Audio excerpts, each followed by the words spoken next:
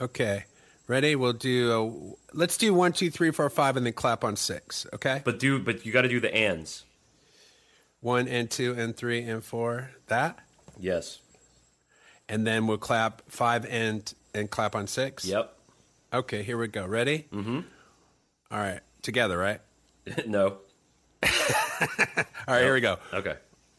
1 and 2 and 3 and 4 and 5 and. Oh, I forgot to clap. God damn it! Really? Hey, everybody. Welcome to I'm Okay, You're Okay. I'm not okay. You're not okay. With me, Bob Schneider, and your other host, Clint Wells. You're welcome. All right. Well, here we are back at the podcast doing podcast stuff. Yeah. What's up, everybody? How you doing? Welcome back to the I'm Okay, You're Okay. I'm not okay. Well, I already said that already, though, earlier. It's okay. You in can the say intro. it again. I'm just going to keep You can saying say it again. I'm going to keep saying it over and over. We should just every couple of seconds reintroduce people to the podcast on this episode. Hey, everybody. Welcome to I'm Okay, You're Okay. Hey, we're back. And we're back. It's us. We're taking a break for our sponsors.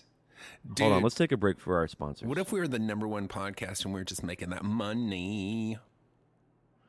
Money, money, money, money, money, money, money, money. Give me the money onion. Did you ever do that song with me, The Money Onion? Maybe. I did hundreds and hundreds and hundreds of songs with you. You don't remember? Give me the money onion. It's The Money Onion? It's one of my better songs, and the chorus was give me the money onion. What's a money onion? I don't know, dude. I just write the shit down. I don't ask questions. Good God. You were just telling me before we recorded that you feel like you're never going to write another good song again. Talk about that. Yeah, I'll never write a good song again. That's always the way I felt. But let me read you some of the lyrics for Money Onion since we're here. Listen to these lyrics. Let me tell you why, baby, why I got a gift long ago from the gifter. She says she saddles the day just like a rain. And I won't be here when I tell you that I'm wrong, I'm gone. Gimme the money onion. You gotta watch me, I won't step back, damn, I'm on the right track like a pack of rabid rats. I'm the kind of motherfucker get on a bike and bike, get on a bed and go to bed. I could just do the whole song. I've assumed you would. I'm not gonna. That's enough. Was The Money Onion your last good song? No, I've written better songs since The Money Onion. I wrote The Money Onion back in the Daisy Day. That was like early 2000s. That was a response to 9/11, by the way. Well, good. How old were you when 9/11 happened?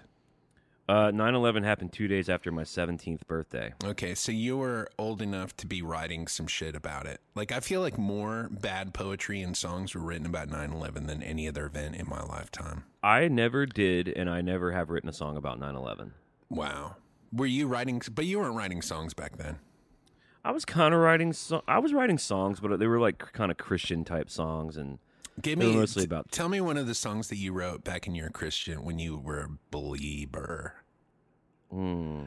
Just tell me one of the choruses. I'm so curious. God, look, dude, I seriously haven't thought about this material in a long time. It was probably like Ryan Adams sounding Christian rock. It's worse. You're gonna hate it. It's even worse. It was more like Pearl Jam. But there has to be one that sticks out. What's your favorite? Oh my God. I know you wrote one and you're like, this is the jam, motherfucker. Yeah, Jesus. Yeah, Jesus. I never said Jesus. Were you like going, yeah, Jesus is going to dig this shit? Were you? No, we were writing, for being a Christian rock band, we were actually writing dark material about what we felt like was the real Christian experience, which was mired with doubt, and we often felt disconnected from God, and we felt like that made us legit. That sounds so horrible, dude. When I think of Jesus, and I do think of Jesus sometimes, because I was brought up super Catholic and I was super religious when I was a kid, so I can picture Jesus in heaven checking out my jams, and when I do, I just go, oh yeah, Jesus loves this song. So you never did you ever think of Jesus as like a cool dude that was your buddy, or were you always like, oh, this is some fucking straight up Slayer style doom and gloom shit where they're checking your shit, and then if you don't match up to their fucking statistics, you're going straight to fucking hell, bitch. No, I really believe that Jesus loved me and that I was his child. I know, but what was your idea of who Jesus was? Did you have like a picture of him? Were you thinking of like the dude with the beard that you see in all the paintings, the white guy? No, I was smart enough to know that he was a Middle Eastern guy. He was probably brown, and like my little crew of misfit Christian kids was, for that time in our age, pretty smart, and we were pretty, even though we were believing in a bunch of mythology and magic and bullshit, we looked at it differently than your sort of nominal Christian who sees Jesus with blue eyes and he's an American and he, you know what I'm saying, blonde hair and he's beautiful. We had a little more firm grasp on what it might actually be like. Dude, I've never seen a blonde haired Jesus. It's always a light brown. It's a light brown curl, like a sort of a 70s hippie. Yeah. Vibe. Well, some people call that blonde, like a dirty blonde. I don't mean blonde like fucking dirty blonde. Jesus, hold Dolly on. Parton. Wait, hold on. Before we go any further, I gotta unlisten some of my shit. Zip. Go ahead.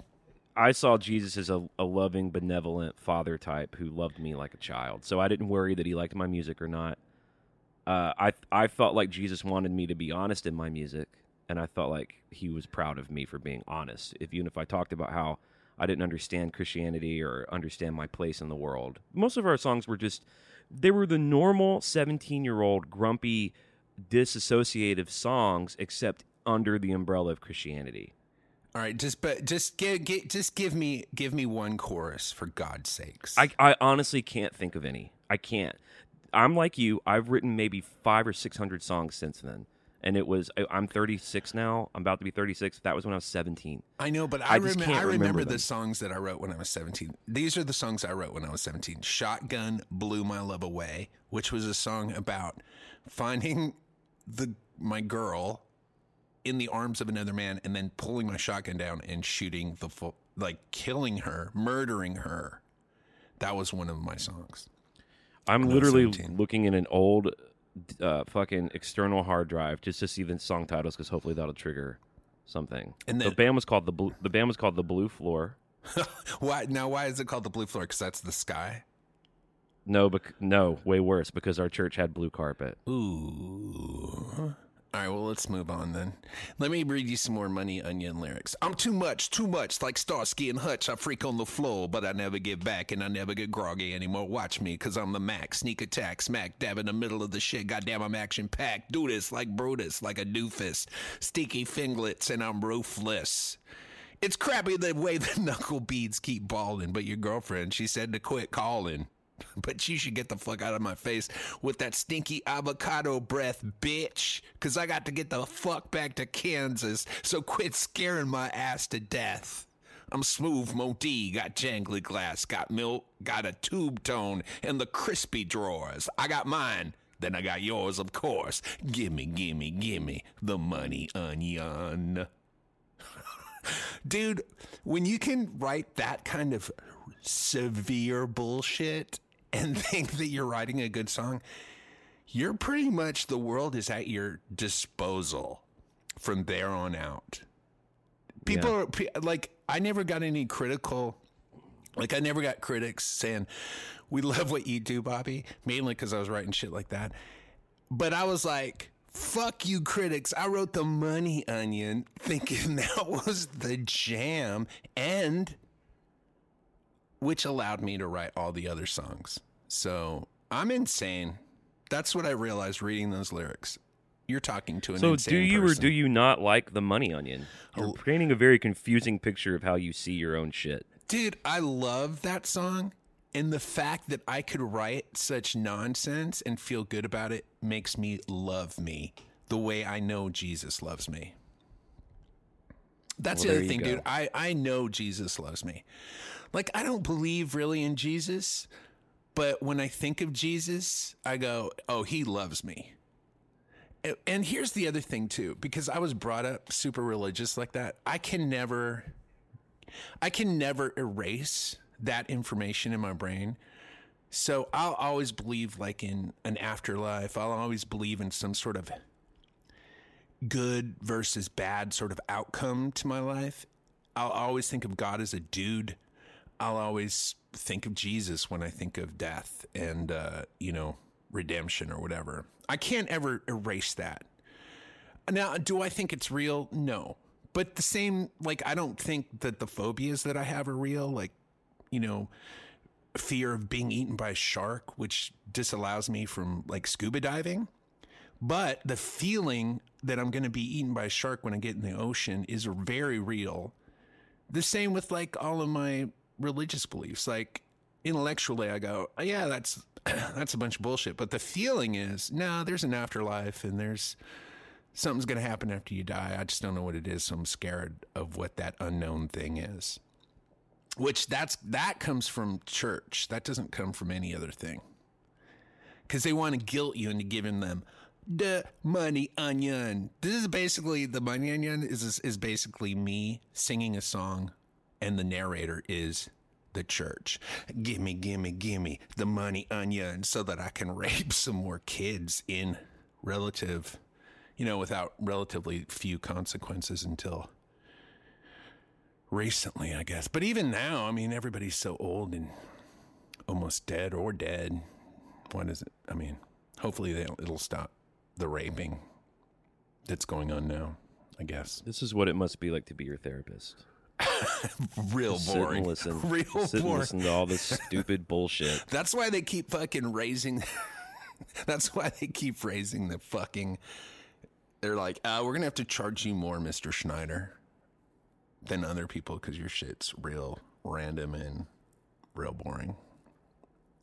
Should we talk about stuff we like, don't like, emails? Yeah, go for it. Go ahead.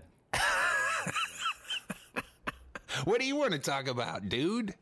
This is what all the dudes that I talk to regularly do. They constantly are like, I'm going to talk, and then I'm going to talk, and then I'm going to talk. And that's fine. I just wait. They just wait for me to stop talking so they can start talking. That interests me 0%. All right, let's talk. I'm going to talk about some things I like. So I saw this Nate Bargatze stand-up special on Netflix. So fucking funny. That dude is real funny. Well, what's his deal?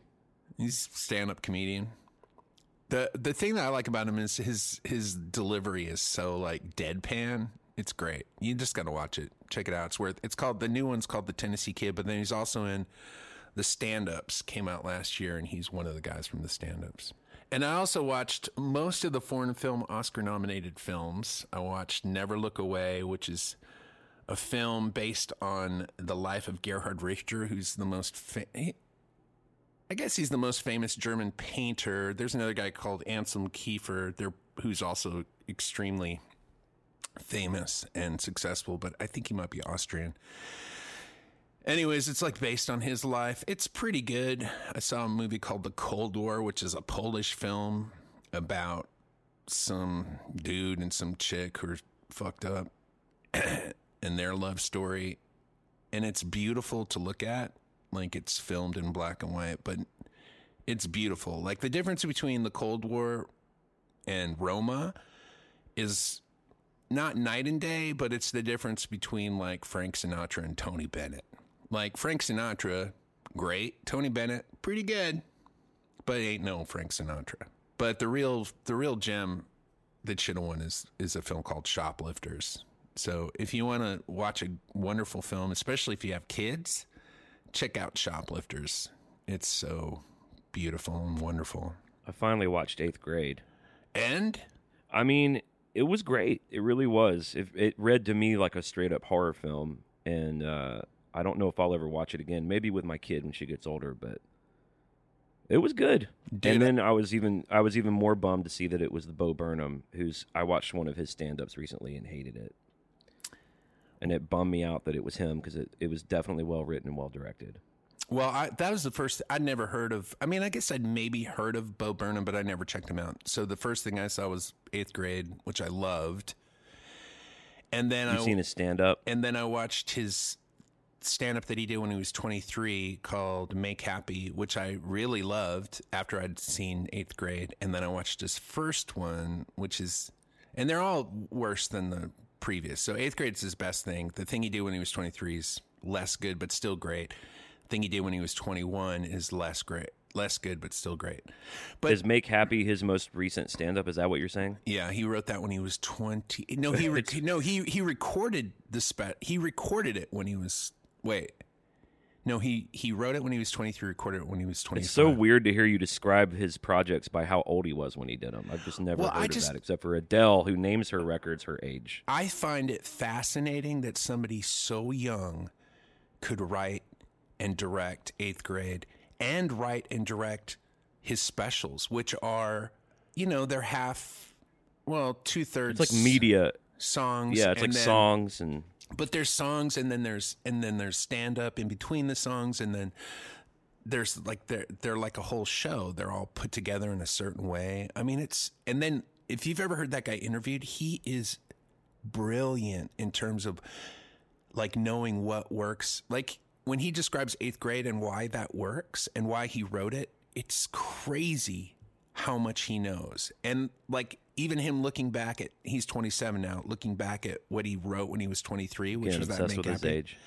Well, again, I'm just obsessed with people that are that young, who are that self-aware. And it's like, have you read that How Music Works book with David Byrne? Yep. Like same sort of thing where he was just so aware of what he was doing when he was in his 20s and how like he knew what he didn't want to do and he knew what he did want to do, or he didn't even know what he did want to do. He just knew what he wasn't going to do. And that's how the Talking Heads became what that music was. And I've never done any of that. I don't interpret it more as like he knows so much. I think it's just there's so much he doesn't know and it doesn't get in his way or bother him. That's like a hallmark of youth is you're focused on a certain area of work and you don't know what you don't know. And the problem with getting older and getting quieter and less output is because you really get ground down and you really start to realize what you don't know. That's why this Billie Eilish chick is like 17, I guess, or 18. And she's writing shit that to me seems very adult. Lorde was doing the same thing when she was a teenager. I don't think that they're these touched people. I mean, they're obviously smart and talented. No problem. I have no problem admitting that. But there's a thing in youth where you can just churn out a bunch of that shit, and it seems like they're older than they are. But it's kind of because they're young that they can do that. Does that make sense? You know what I'm saying? No, I'm not talking about doing it, because doing it, I agree with you 100%. Like when you're young, you don't know how much or how little you know. So everything you do is just great because you've never done anything. So you're doing it for the first time. It's not the doing it part. It's the knowing why what you're doing is valid or not valid. You're like the self-awareness that Bo Burnham has is crazy. And I don't know if Billie Eilish has it. By the way, let's talk about that album because it just came out. I listened to the whole thing yesterday. What'd you think? That song, I Love You, is amazing. I mean, every track is amazing.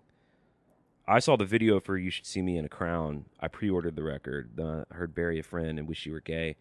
And then I was listening to the actual record because, like you said, it just came out. And it's a really chill record. It's really beautiful and really close vocals, not a lot of reverb, really minimalistic production. I think you could put her in the same category as this Bo Burnham type guy, where she's so young, and her brother Phineas, who produced it all and wrote it all with her, is also young. And how are they doing this, you know? I agree with you. I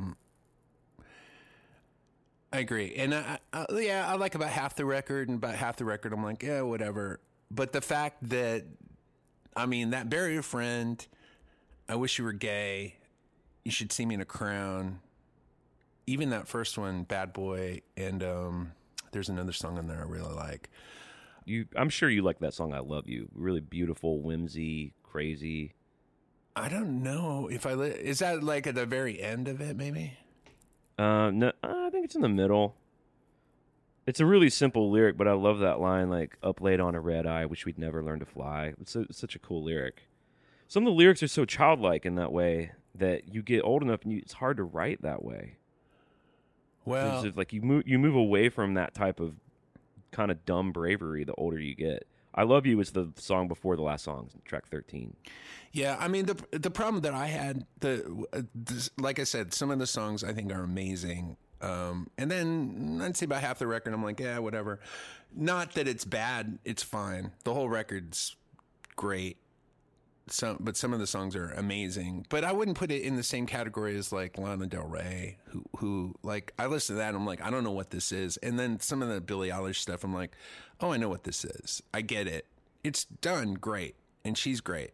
But Lana Del Rey, with the exception of her newest record, which I think has dropped off a bit. Like her new record, I listen to it and I go, oh yeah, I know what this is. I know how to do this. But the records before, dude, I listen to any of the records that she made before this last one, and I go, I don't know how she made this music. Yeah, that Ultraviolence record is to the peak for me. Her second record. They're all crazy. They're all crazy, different, and cool in a way. I'm like, I don't know what this is. You know what doesn't work about the new one, Lust for Life, is that almost every other song has a guest on it. I hate that. It's like some song featuring whatever, this song featuring whoever, this song featuring whoever. I get tired of that shit. It muddies down what her deal is. Mm-hmm. I don't need to hear her and Sean Lennon and her and fucking K-Flay and Diplo and all this shit. I just want to hear her and that Rick Knowles guy. Yeah, I'm looking up her record because I'm thinking there's something after Lust for Life. Well, I think it's Born to Die, Ultraviolence, Honeymoon, and then Lust for Life. I think that's her last one. Man, what do you think about this Spotify thing where you like try to look up the fucking album and then Yeah, Lust for Life came out in 2017. I know, but something's come out since. She's put out some shit since then. Maybe they were just singles that she put out. Yeah, she put out all these singles. So that was her last record that came out in 2017. But then she's put out some singles that are not that good. She put out Venice Bitch, Mariner's Apartment Complex, Hope is a Dangerous Thing for a Woman Like Me to Have. So those last three singles where I'm like, I know what this is. Guess what? Though nobody gives a fuck because she's like they all have like fucking 20 million views, 29 million views on listens on Spotify. She's great though, man. Yeah. I saw her in concert. She was incredible. Like I was like, I'm a huge fan. I hope it doesn't suck. And it was really good. And she's, I feel like she's another one of those people that kind of knows what it feels to me like she knows what she's doing. She knows the kind of impact she's having on her fans. She knows how to interact with them on stage and in her videos. She's so smart in that regard. And to me, it's like super, like I'm so not that way. Like I'm just doing, and I don't ever take time to like even take into consideration, like, what is this? How is this appearing to my fans? How is this appearing to non-fans? Because if I did, I think I'd be like, oh, I probably shouldn't do a lot of this stuff because it's stupid or silly. Like I should, like even if I wrote The Money Onion, I probably should never perform The Money Onion. Guess who's not performing The Money Onion? Fucking Radiohead and The National. And Lana Del Rey. Like nobody's doing stupid shit like that, but I think it's funny and silly, so I do it. And then people are like, yeah, fuck that guy. He just does some nonsensical shit, and which is fine. Then people really like hard on sleeve shit. They really like that. They really dig the impassioned thing. They don't like humor and they don't like the tongue-in-cheek stuff as much. In general, speaking generally, I like that stuff. I like to be hit in all sorts of different ways by the music that I love. Dude. But you're talking about Radiohead and The National and Lana Del Rey. It's all very earnest shit. Oh yeah, for sure. Dude, it's like as earnest as it gets. Have you seen the preview? Have you seen the trailer for the new Joker movie? I haven't. No. It does not look good. And it's fucking Joaquin Phoenix playing the Joker, which you'd think like, oh, that'll be amazing. Is it DC or Marvel? Joker's DC with Batman. Yeah, well, those DC movies are a bunch of bullshit. The new Shazam is supposed to be pretty good, but it looks horrible. I don't like comic book movies. I never really did. I think that the Christopher Nolan Batman films are great. We've argued about that before, but I like a couple of those X-Men movies. But I look around at this whole Avengers culture and get real bored and real bummed. Well, they're not all bad, and that first Avengers movie was terrible, but it's one of those things where now that they're the biggest movies in the world, they've just put more time and effort into it. So the last one that included Guardians of the Galaxy was great because Guardians of the Galaxy is great, or it used to be great before that director got canned. James Gunn's coming back for the third one, though. I read. Oh, thank fucking God! He got like Me Too'd out for a minute, and then now the Me Too thing's chilling out, and they asked him back. Oh man! Which kind of shows you how much that studio doesn't really give a fuck about the Me Too movement. When the Me Too movement was hot and he got Me Too'd, they were like, he's off the project. And then the Me Too movement cools off, and they're like, well, do you know direct the third one? Do you know why he got fucking Me Too'd off? It wasn't Me Too'd. It was outrage culture. It wasn't Me Too. It wasn't like he was like trying to fuck his assistants or whatever, which is what you do actually on your movies. But it wasn't because of inappropriate, like, you know, behavior. It was because some fucking stupid tweets that he tweeted 8 years ago where he was like saying, like, making jokes. He was saying some jokes, and then somebody was like, oh, he's joking about fucking kids. Fuck this guy. And because we're living in an insane world now, they were like, oh, we can't have him direct films because he said some inappropriate shit. No, he didn't say inappropriate shit. He fucking made a joke because he's a comedian. And he said something. He's not a comedian. He's a filmmaker. Have you seen those Guardians of the Galaxy movies? They're funny as So a fuck. director that makes a funny movie is a comedian. No, I'm saying that dude is funny as fuck. And the tweets that he tweeted were funny. They were just silly and inappropriate, but they're funny. They weren't like, he wasn't. That's the thing. Like, so what he was saying was like, yeah, I want to fuck some kids. And if you take it literally, it's awful. But if you realize that he was saying it to be outlandish and ridiculous, then it's funny. That's the problem with taking shit out of context. And obviously why you shouldn't tweet shit that's nuanced, because people are just going to take it at face value and they're going to freak the fuck out. And that's what happened. And thank God somebody was like, looked at it and said, oh, this guy's just joking. He doesn't mean what he's saying. Anyways, I'm so glad, because when you were talking about comic book movies, those Guardians of the Galaxy movies are the best that you can. I mean, and the new Deadpool is great. The new Spider-Man Into the Spider-Verse was one of the best movies of last year, period. But you never saw it, so you don't know. No, of course not. No. I'm a grown-up. I don't watch movies about children shit unless I'm with my child. Okay, well, here's what you should definitely do. Not see a movie and then shit on it, for sure. Do that. Because that's what a lot of people do. Like, all the people that are saying, like, Leaving Neverland is bullshit, guess what? They didn't see it. So see it and then go, oh, yeah, I don't watch kids' movies. Because that fucking Spider-Man Into the Spider-Verse was incredible. It was written well. The art was amazing.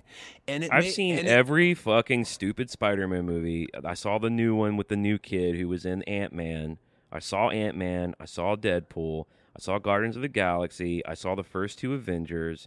I saw Wolverine. I've seen all the X-Men. I've seen all these fucking movies. Okay, they're bullshit. Well, half of those movies are bullshit. They are bullshit. Yeah. And then some of them are really good. Okay. The Guardians of the Galaxies are really good. The new Spider-Man Homecoming is really good. Homecoming, that's the one I saw with the funny new kid. It's great. Great movie. Totally fun. I love Black that movie. Panther, horrible. Saw it in the theater. Couldn't believe Black how bad Panther it was not horrible. It was okay. It was fine. It was fine. Should it have been nominated for Best Picture? Hell no. But it was See, that's fine. the thing. It's just getting crazy. It's getting crazy out here.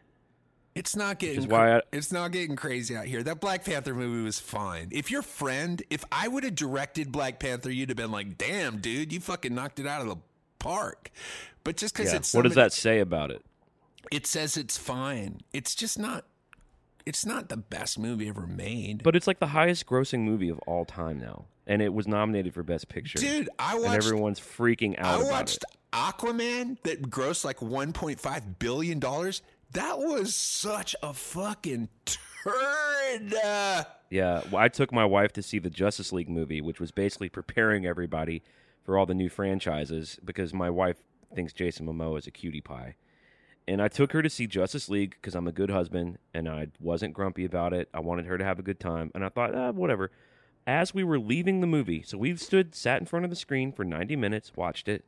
As we were walking to our car, I said, "What was that movie about?" And she said, "I literally don't know." We didn't know what, and we had just watched it. Yeah, that movie sucked. All right, we're out of time. We got to go.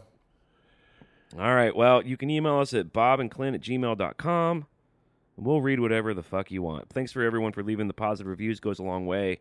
You can listen to my Metallica podcast, Metal Up Your Podcast. You can listen to Bob's podcast, which is called The Song Club.